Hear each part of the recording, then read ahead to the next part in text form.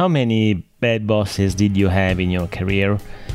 Well, if you're like me, you certainly had some bad experiences. So in a reflection, actually, I think I was blessed. So in this episode, I'm gonna give you a different perspective about spending time with a bad boss and living with it for a period of your time. For me, it's been an interesting experience because I had a lot of bad bosses in my career, and I can tell you, as a reflection, I was blessed. So in this episode, I'm gonna tell you why I think I was blessed and why and what you can potentially do in order to get the most out of that experience. Good morning, everyone, and welcome back to a new episode of the World Class Leader Show. I hope you are having a good time, enjoying the summer, and having really a time for yourself to reflect, to relax, and spending, this time with hopefully with your family. So today, I wanted to share with you, because I don't really want to do much, more principles development today. For me today, it's more a reflection about career. That might be maybe useful for you because maybe you have been through the same situation. Maybe right now you're going through something similar and you're looking for some ideas or some inspiration. So in today's episode, really, I want to tell you more what happened to me in my early in my career. So look, let's go straight to the point. Early in my career, I really had many bad bosses. There are always two ways to react when we talk about this, right? So one could be, I've been very unfortunate, right? So not lucky at all for not having had, the best bosses in my career that could have helped me to shape, to become better. So because I'm missing inspiration. So, all the negative perception, right? Elements of that. In a reflection, by the way, personally at least, honestly, I think I was blessed. So these bosses in my career, I still remember them, by the way. So it's been more than 20 years ago, but I still remember as it was yesterday. And I can tell you, they were really masters in the art of demotivation, communication blunders, and misguided decision-making. It was really messy. I didn't really learn much. At least at that point, I thought I wasn't really learning a lot. And I remember, it felt like every day was a never-ending episode of what not to do as a leader. And those experiences, by the way, were really rough for me. I was frustrated. I used to become really angry until one point, honestly. One single moment when I really realized that could be actually a terrific opportunity for me to shape my identity and decide who I wanted to be, both as an individual and future leader.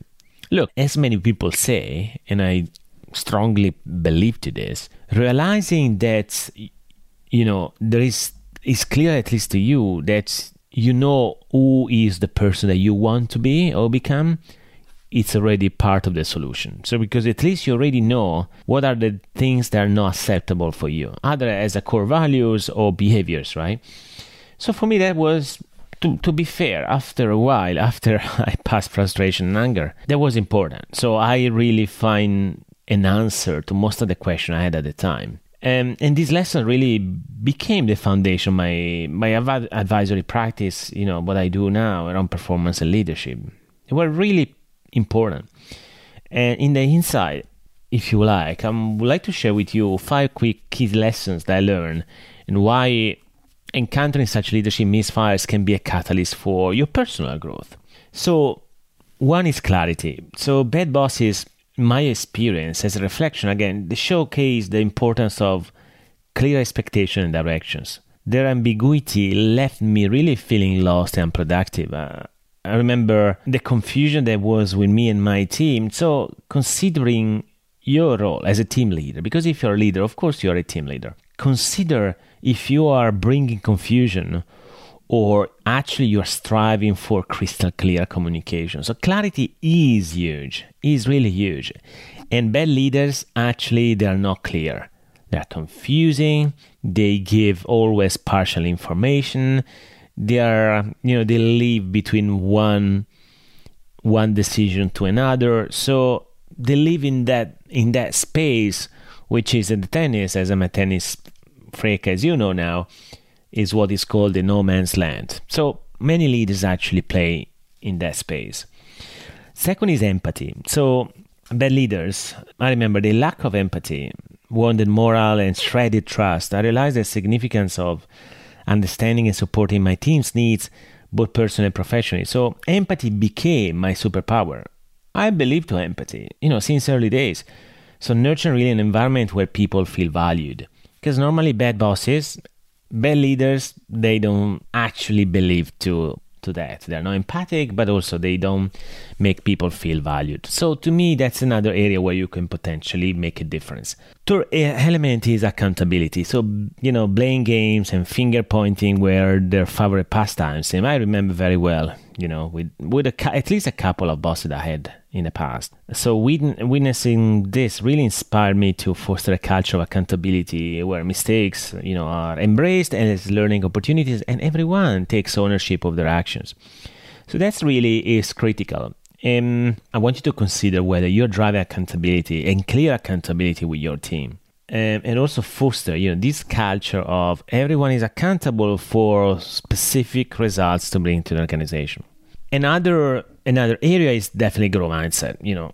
We can't have a conversation about bad bosses without that. So bad bosses, in my experience, were the epitome of stagnation. They resisted change. I remember very well a lot of innovation ideas they had. They always said no. They tend to cling to outdated practices. So I promised myself to be a leader who embraces innovation, encourages continuous learning, and really creates an environment that breeds growth. So that's something for you to consider. And finally, inspiration, of course. Their leadership deficiencies sucked the motivation out of the room. I remember that. I really promised myself to inspire and uplift my team every single time, celebrating achievements and encouraging them to reach their full potential.